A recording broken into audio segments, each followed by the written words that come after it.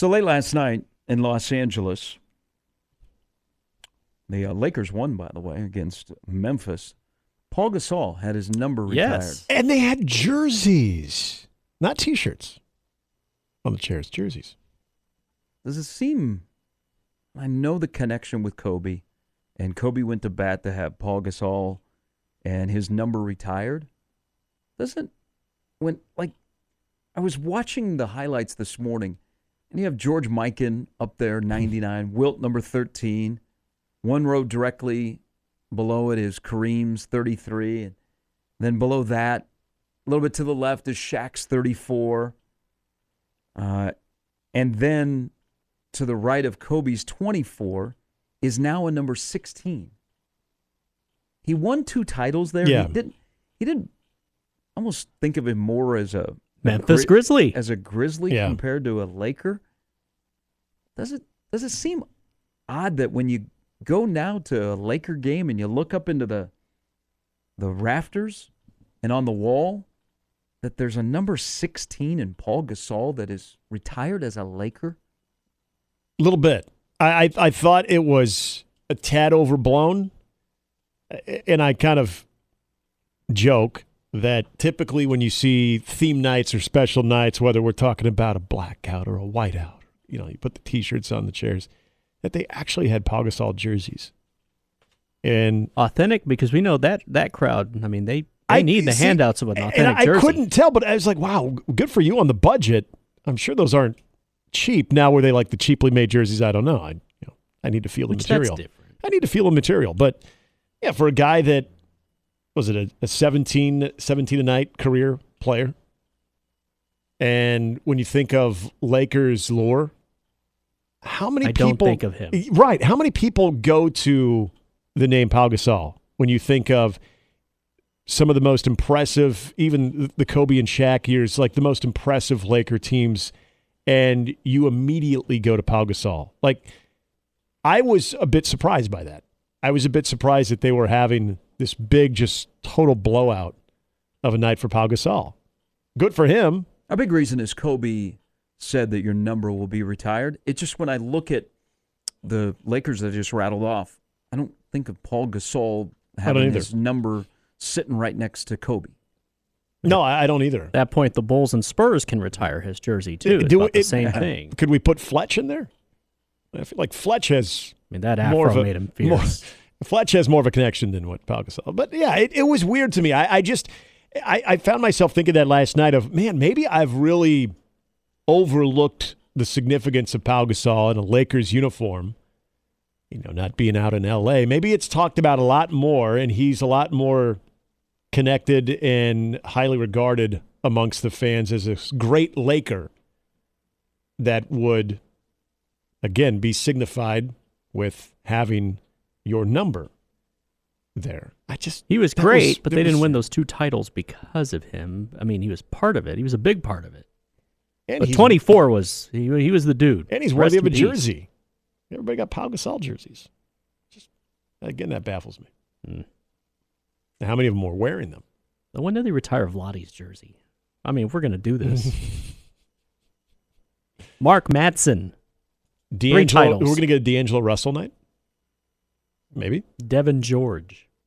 Will we ever get a number 3 for Anthony Davis? Yeah. He's balling right now. Last night, more tickets were punched to the NCAA tournament. By the way, there'll be a lot more enthusiasm.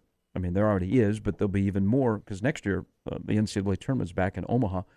Gonzaga last night blew out St. Mary's, so they've won the WCC 10 of the last 11 years.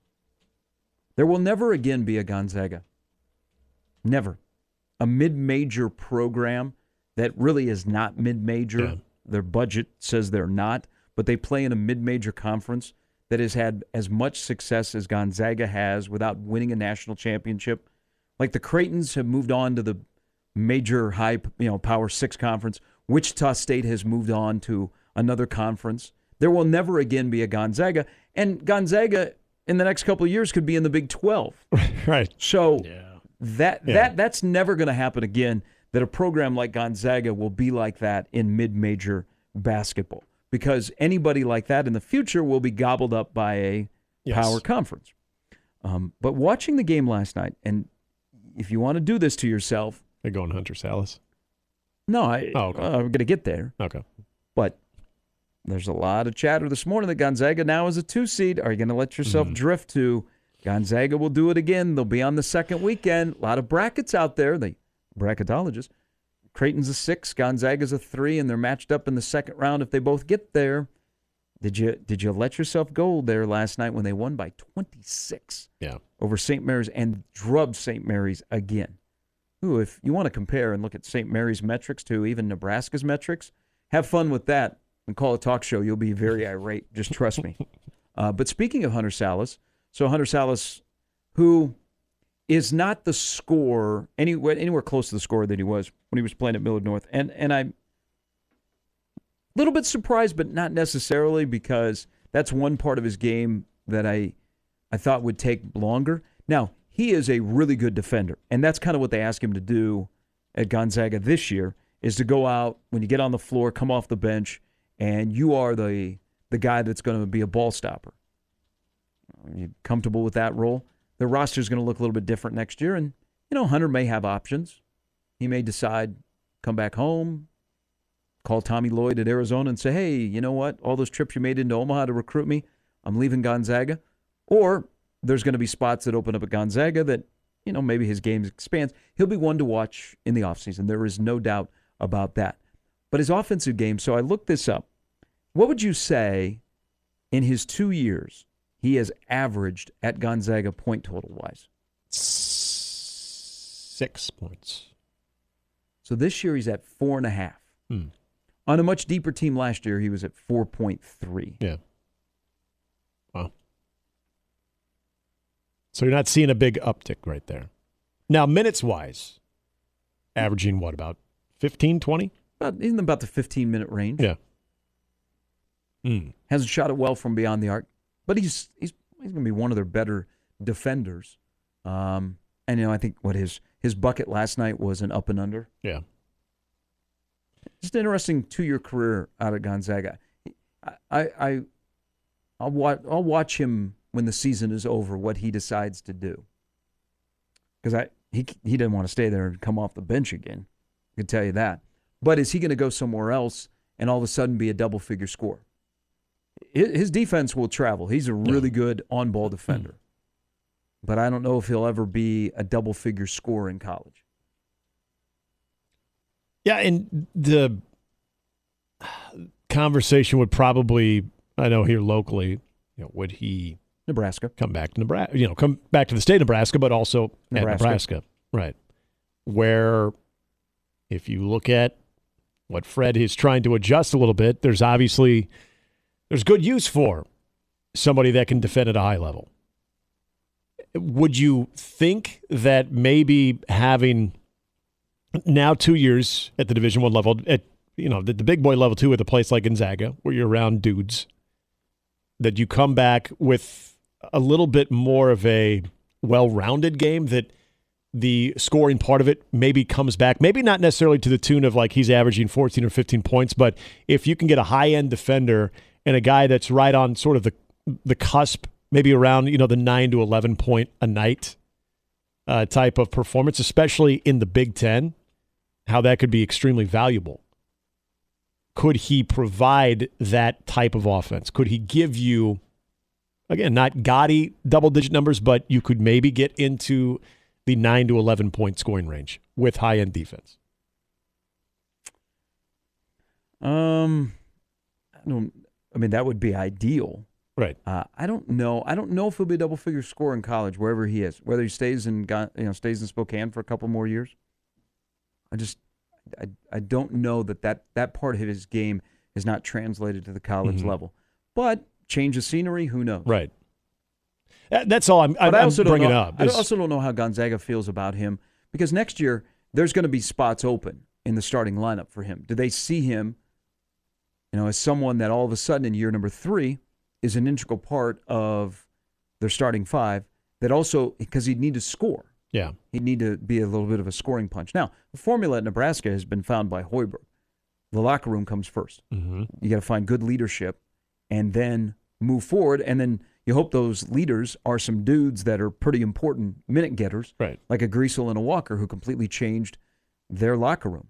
That's the formula that Fred has found. And Fred also, even though they've been on a little bit of a heater offensively of late, they've made a commitment to defense. And they said, you know what, we can make defense portable. Mm-hmm. And if you're following that, all of those would fit in with a guy like that coming back to his home state. But again, I don't know if Gonzaga sees him as a priority for next year and says, all right, bear with us. You've played a lot of high-level games. Yeah. Now it's your opportunity. Right. Because we thought maybe it was going to be his opportunity this year, and it hasn't come to fruition.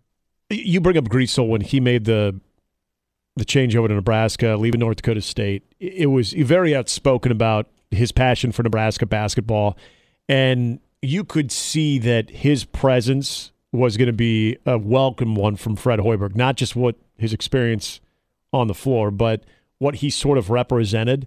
And this is where I don't know Hunter well enough to say he's going to bring that same type of enthusiasm or energy that Sam Greasel brought, which, going back to the importance and the culture of the locker room that Fred has kind of found something in this year, would Hunter South, would his overall personality, based on what you know, would it be similar to what Greasel brought with that passion, enthusiasm, or is it a little bit more subdued, just based on the type of person he is? Because I think what Sam Greasel's presence was, I think it was infectious and it was contagious.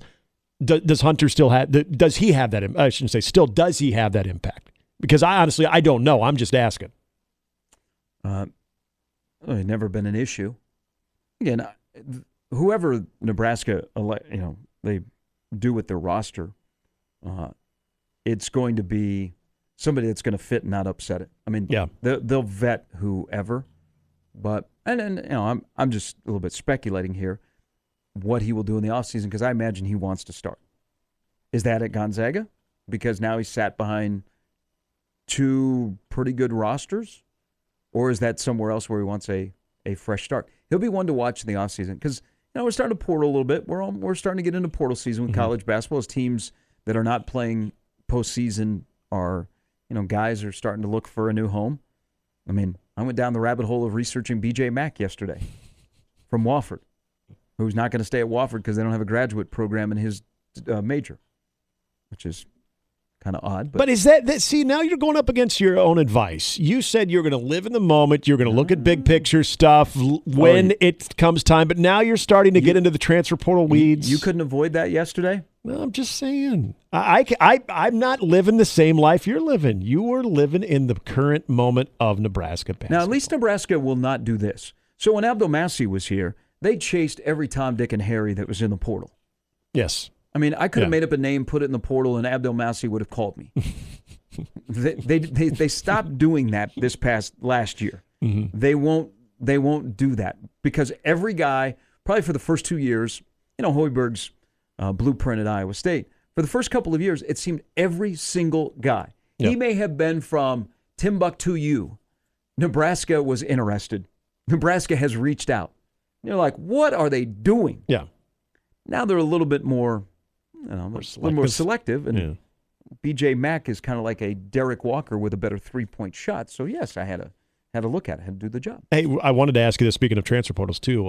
Kyle Lidke, saw that he is going to be moving on. Where would you see him possibly? And I don't not even necessarily a school, but at what level? Where would you see him at? Division II or NAIA? That's what I was just going to ask. Okay. I think Kyle wants to play a little bit more. Yeah.